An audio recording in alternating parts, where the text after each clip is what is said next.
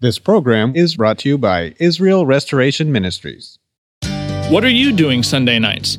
Come join Friendship with God radio Bible teacher Tom Cantor of the Friendship with God Fellowship Church every Sunday night at 5:30 p.m. at The Vine at 9336 Abraham Way, Santee, California. Watch and listen live around the world to Tom Cantor Sunday evening on YouTube.com by searching for Friendship with God Fellowship or by going to our homepage at friendshipwithgod.org. That's friendshipwithgod.org. Welcome to Friendship with God with our Bible teacher, Tom Cantor. Today's message and previous messages can be listened to or downloaded for free at friendshipwithgod.org. That's friendshipwithgod.org. You can also obtain free resources from Tom Cantor and view our online bookstore at friendshipwithgod.org or call us at 800-247-3051. That's 800-247-3051. Tom Cantor also has a daily devotional verse that comes out each day by email and on Facebook. To receive this small daily devotional verse that Tom Cantor puts out, you can sign up at friendshipwithgod.org. That's friendshipwithgod.org. Or find Tom Cantor on Facebook by searching for Tom Cantor and Friendship with God. Now, here's our Bible teacher, Tom Cantor. The Bible is good to show us what is right for our lives. That's doctrine. The Bible is good for reproof, what's not right in our lives. The Bible is good for correction. That shows us how to get right in our lives. The Bible is good for instruction in righteousness. That shows us how to stay right. That's what the Bible is good for. It's to show us what's right. It shows us what's not right in us. It's to show us how to get right, and it's to show us how to stay right. But the word reproof in that scheme is the same as the idea of rebuke. It points out what's not right in our lives. If a person has no interest to Shema, if a person has no interest in hearing what is not right in their lives so that they can progress to getting right and to staying right, if they don't have the full sequence of the Shema, then the Bible has no value for that person, because the Bible is like God. It's like God in Hosea 5:2, a rebuker of them all. Now, the natural tendency that man has, that we have within our hearts, when something is pointed out, when the natural tendency that we have in dealing with sin is to just do what Adam did in dealing with sin. As it says in Genesis 3:8, they heard the voice of the Lord God walking in the garden in the cool of the day, and Adam and his wife hid themselves from the presence of the Lord God amongst the trees of the garden. And the Lord God called unto Adam and said unto him, Where art thou? And he said, I heard thy voice in the garden, and I was afraid because I was naked, and I hid myself. Adam was afraid when he sinned, and he tried to hide himself from God. And that was useless of Adam to try to do that from God, because no one can hide from God. As it says in Hebrews 4:13, neither is there any creature that is not manifest in his sight, but all things are naked and opened unto the eyes of him with whom we have to do. As it says in 1 Samuel 16:7, the Lord seeth not as man seeth, for man looketh on the outward appearance, but God looketh on the heart. And Adam didn't really know the Lord in certain areas. Adam knew the Lord as his creator, but when God was calling out to Adam in Genesis 3:9, when it says the Lord God called unto Adam and said unto him, Where art thou? God wasn't calling out to Adam because he was like Mr. Magoo with thick glasses on. He said, now, where did I put that Adam last? Where was he last? He must be somewhere on it. He didn't misplace Adam. God was calling out to Adam, where art thou, to send a message to Adam that Adam didn't know about the Lord, and that was that God cared about Adam, that God came to look for Adam, to save Adam from his sin because God cared. He wasn't coming after Adam to destroy Adam, and that was the God that Adam didn't know. So Adam was running away from God. And that's the message that the Lord Jesus came to earth to bring, that he cared for man. He cared for man that had sinned, that he wants to save man who had sinned, that he came not to destroy man who had sinned, because he said in Luke 19:10, the Son of Man has come to seek and to save that which is lost. In Luke 9:56, the Son of Man is not come to destroy men's lives, but to save them.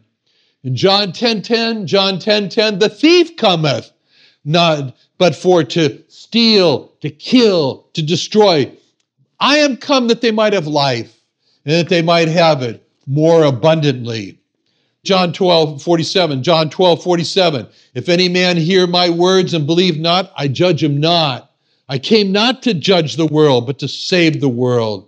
And finally, 1 Timothy 1:15, Christ Jesus came into the world to save sinners. The only reason that the Lord Jesus will not save the sinner and will not give life to the sinner and judge that sinner is because of Hosea 5:4. They will not frame their doings to turn unto the Lord, for the spirit of whoredoms is in the midst of them. The sinner himself stands in the way of his own rescue because he refuses to frame his doings to turn to God. What does that mean? What does that mean to frame his doings? It means to put a frame around the picture, to put a frame around it and to say, the frame says, this is sin. This is not a mistake. This is sin. This is sin against God. This is me in this picture here. I have framed this picture. This is me 100% responsible for my sin. I'm worthy of judgment. I'm worthy of death because I'm a sinner. And if a person puts that frame around their lives, then God says, all right, now I can help you. Now I can help you. But if a person puts another frame around his life, a frame that says, this is a picture of a good person. This is a picture of a person, of a righteous person. I deserve to be admitted into heaven. Then that person has not framed his doings to turn to God. And the Lord Jesus says, I'm sorry, I can't help you. I can't help you because Matthew 9:12, when Jesus heard that, he said unto them, they that be whole, they need not a physician, but they that are sick. Picture a person who comes to the doctor, sits down in the doctor's office, sits down. The doctor says to him, the doctor always says the same thing, what seems to be the problem? What seems to be the problem? And the person replies, problem? There's no problem. I'm not sick. I'm healthy. And the doctor says, well, if there's nothing wrong with you and you're healthy, what are you doing here? Why'd you come to me?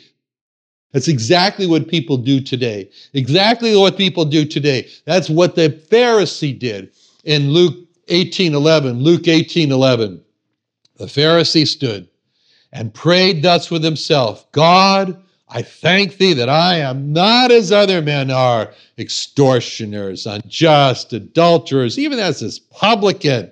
I fast twice in the week. I give tithes of all that I possess. And just like that person says to the doctor, I don't have heart disease. I don't have cancer. I don't have diabetes. I don't have any medical problems. I'm healthy. So the first step, God says, frame your doings. Frame your lives as being sinful and fall on the mercy of God to help. Why wouldn't a person frame his doings and turn to the Lord? God answers that in verse 4, Hosea 5:4. The reason is because the spirit of whoredoms is in the midst of thee. That means that a person is overcome. That means that a person is overrun. That means that a person is overpowered by sex, the spirit of whoredoms. It's described in 2 Peter 2:14, having eyes full of adultery, and that cannot cease from sin, beguiling unstable souls. It says in Romans 1:28, even as they did not like to retain God in their knowledge, God gave them over to a reprobate mind. What's a reprobate mind? A reprobate mind is described in 2 Peter 2:14. Eyes full of adultery that cannot cease from sin. And the reason why they haven't fallen on the mercy of God to help them to get out of the sexual trap is because of the last part of verse 4, Hosea 5:4, they have not known the Lord. They have not known the Lord. They haven't known the Lord. How can you say that about the Jews? How can you say the Jews haven't known the Lord? It says in Romans 3:1, what advantage then hath the Jew?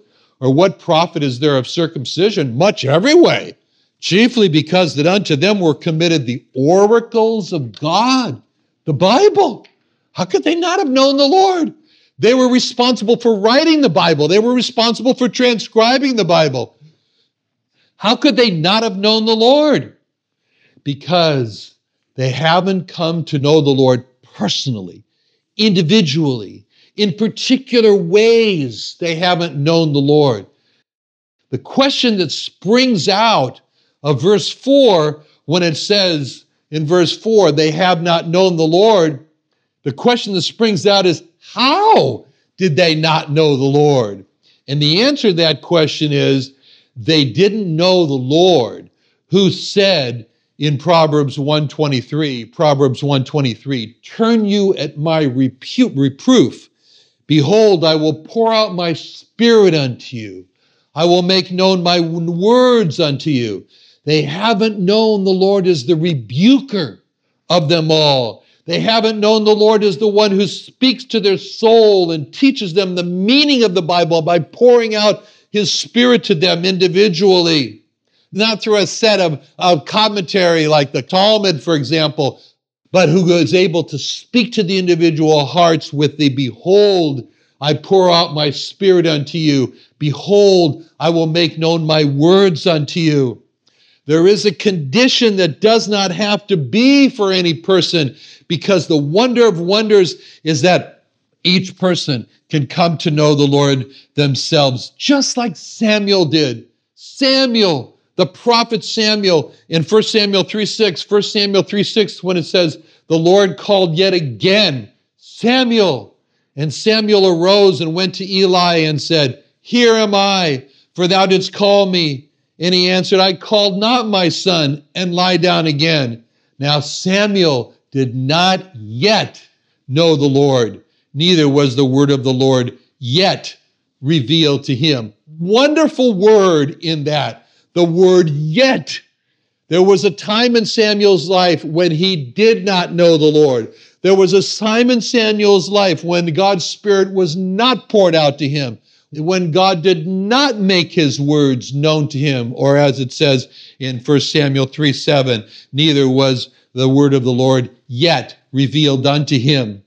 And a person may read the Bible, a person may go and memorize the Bible, a person can hear a sermon or the Bible and begin and say, that's interesting. That little part in there, that's interesting. And I didn't know that before. That's the beginning. That's the beginning. That's like little Samuel. That's like God saying, Samuel, Samuel. And rise up, and he says, and he walks out of a church and he doesn't know the Lord speaking to him. And he said, that was a good message. That was a really good message. Bravo to the speaker. Great message. But then there comes that time, and that's like Eli saying, no, Samuel, go back. It's not me calling you. It's not me calling you, Samuel. It's the Lord. And so the Lord, and this happens, and it comes the day when the person says the words that Samuel says, and it changes it all. And those words start the transformation of the Bible, the sermons, and all becoming just from interesting to direct communications from God. And the words are 1 Samuel 3:10. The Lord came and stood and called as at other times, Samuel, Samuel. Then Samuel answered, speak, for thy servant heareth.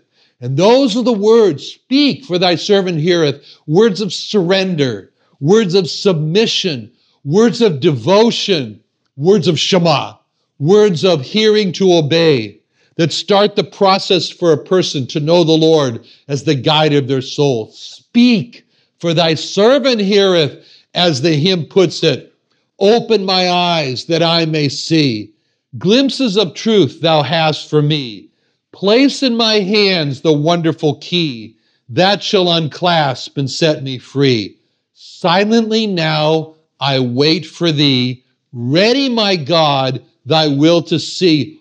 Open my eyes, illumine me, Spirit divine. They have not known the Lord as their master to guide them as obedient Shema servants of God. They have not known the Lord as King David did when he wrote in Psalm 32:5, I acknowledged my sin unto thee, and mine iniquity have I not hid. I said, I will confess my transgressions unto the Lord, and thou forgavest the iniquity of my sin.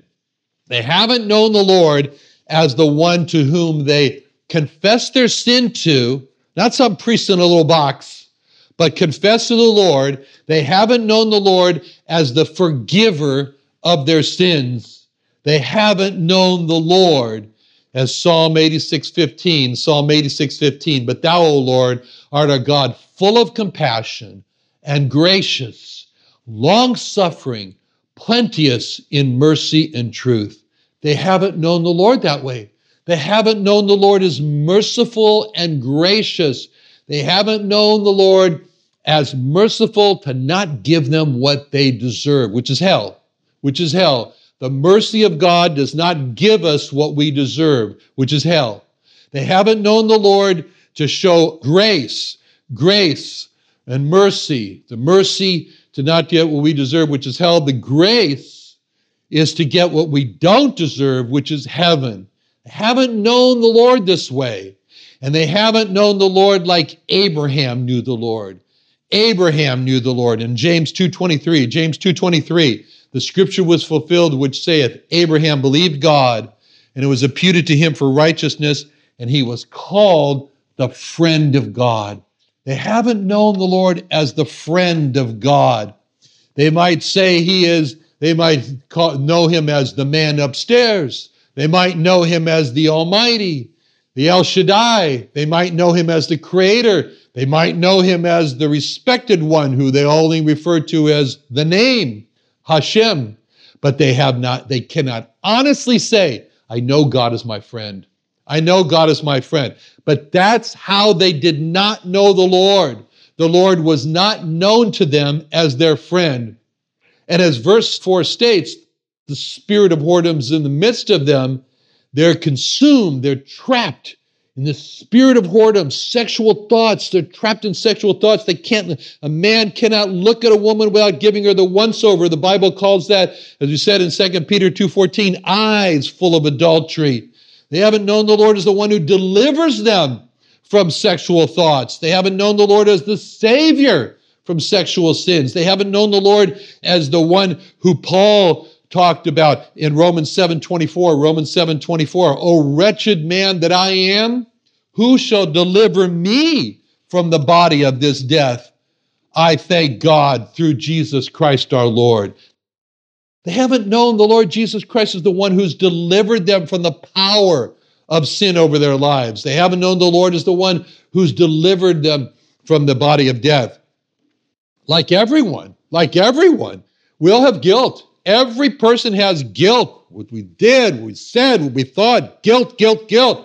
Everyone has a fear of what's going to happen to them after they die. Maybe there's judgment. I hope not. The most I can hope for is that the crematorium has got the flame as hot as it can be. There's nothing left. And they haven't known the Lord as John the Baptist described him. As John the Baptist described him in John 1:29. The next day, John seeth Jesus coming unto him and saith, Behold, the Lamb of God, which takes away the sin of the world. They haven't known him as the Lamb of God. They haven't known the Lord Jesus as the Lamb of God, as their Lamb of God, as their personal Lamb of God. They haven't known the Lord Jesus as the everyman Passover Lamb of God from Exodus 12:3. Exodus 12:3, speaking unto the congregation of Israel, saying, in the 10th day of this month, they shall take to them every man a lamb. They haven't known the Lord as the Exodus 12:3, every man a lamb. And because they haven't known the Lord as their personal Lamb of God, they haven't known their sin taken away. They haven't known the Lord as Isaiah knew the Lord in Isaiah 38:17. Isaiah 38:17. Behold, for peace I had great bitterness, but thou hast in love to my soul delivered it from the pit of corruption, for thou hast cast all my sins behind thy back. They haven't known the Lord as the lover of their souls, the deliverer of them from hell, the pit of corruption, by casting all their sins behind his back. Like everyone, they sinned like everyone. Sin had left its crimson stain. Sin had dirtied their souls. Sin had made them dirty and rotten, and they haven't known the Lord as Revelation 1:5. Jesus Christ loved us and washed us from our sins in his own blood. In 1 John 1:7, the blood of Jesus Christ, his Son, cleanses us from all sin. They hadn't known the Lord as the cleanser of their sin. They hadn't known the blood of the Lord Jesus Christ as cleansing their souls. And they hadn't known the truth. What can wash away my sin? Nothing but the blood of Jesus. What can make me whole again? Nothing but the blood of Jesus. Very interesting that King David, the great King David, greatest king on earth, the great King David is going to pass on now to his son, who's going to now be the great King Solomon. He's going to pass on now to his son. He's getting toward the end of his 70 years of life, King David. And he's going to pass on to King Solomon the most important advice he can pass on. Solomon is called to this meeting with his father. And he says, he must have thought, what will my father say to me? Will my father's most important advice be on the ministry of how I'm to build the temple of God that he's amassed everything for? Solomon must have thought, will my father's most important advice be on how to rule this great kingdom on earth, Israel? Solomon must have thought, will my father's most important advice be on how to choose the right people that I can trust to get this great work done? And so now it comes time for Solomon to receive from his father this most important advice in life. And Solomon doesn't hear any of those. He doesn't hear any of those things from his father. The most important advice that King David passes on to Solomon, King Solomon, is 1 Chronicles 28:9. 1 Chronicles 28:9, when he says, and thou, Solomon, my son, know thou the God of thy father, and serve him with a perfect heart and with a willing mind. For the Lord searcheth all hearts, understandeth all the imaginations of the thought. If thou seek him, he'll be found of thee. If thou forsake him, he'll cast thee off forever. David's most important advice that he gave to Solomon in that 1 Chronicles 28:9. 1 Chronicles 28:9. And thou, Solomon, my son, know thou the God of thy father. That's the most important advice that we can receive in life. Another wonderful day studying the Bible with our Bible teacher Tom Cantor here on Friendship with God. Don't forget that today's message and previous messages can be listened to and downloaded for free at friendshipwithgod.org. That's friendshipwithgod.org. You can also go online to find free resources from Tom Cantor and our online bookstore at friendshipwithgod.org. You can also find Tom Cantor on Facebook, and you can also go to friendshipwithgod.org to sign up for his daily devotional. Tom Cantor is also the founder of Israel Restoration Ministries. You can visit that website at israelrestoration.org.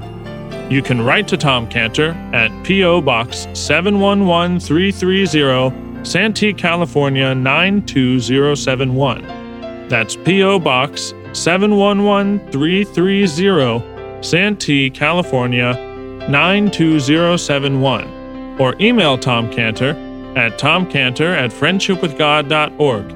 That's tomcantor@friendshipwithgod.org.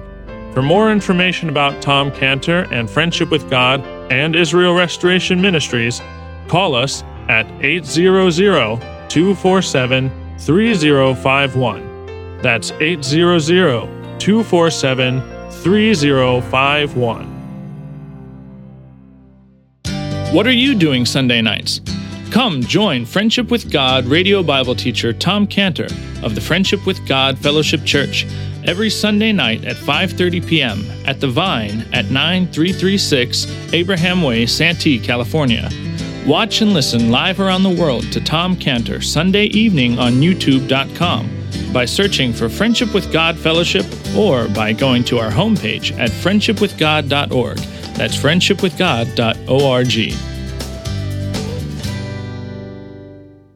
This program is brought to you by Israel Restoration Ministries.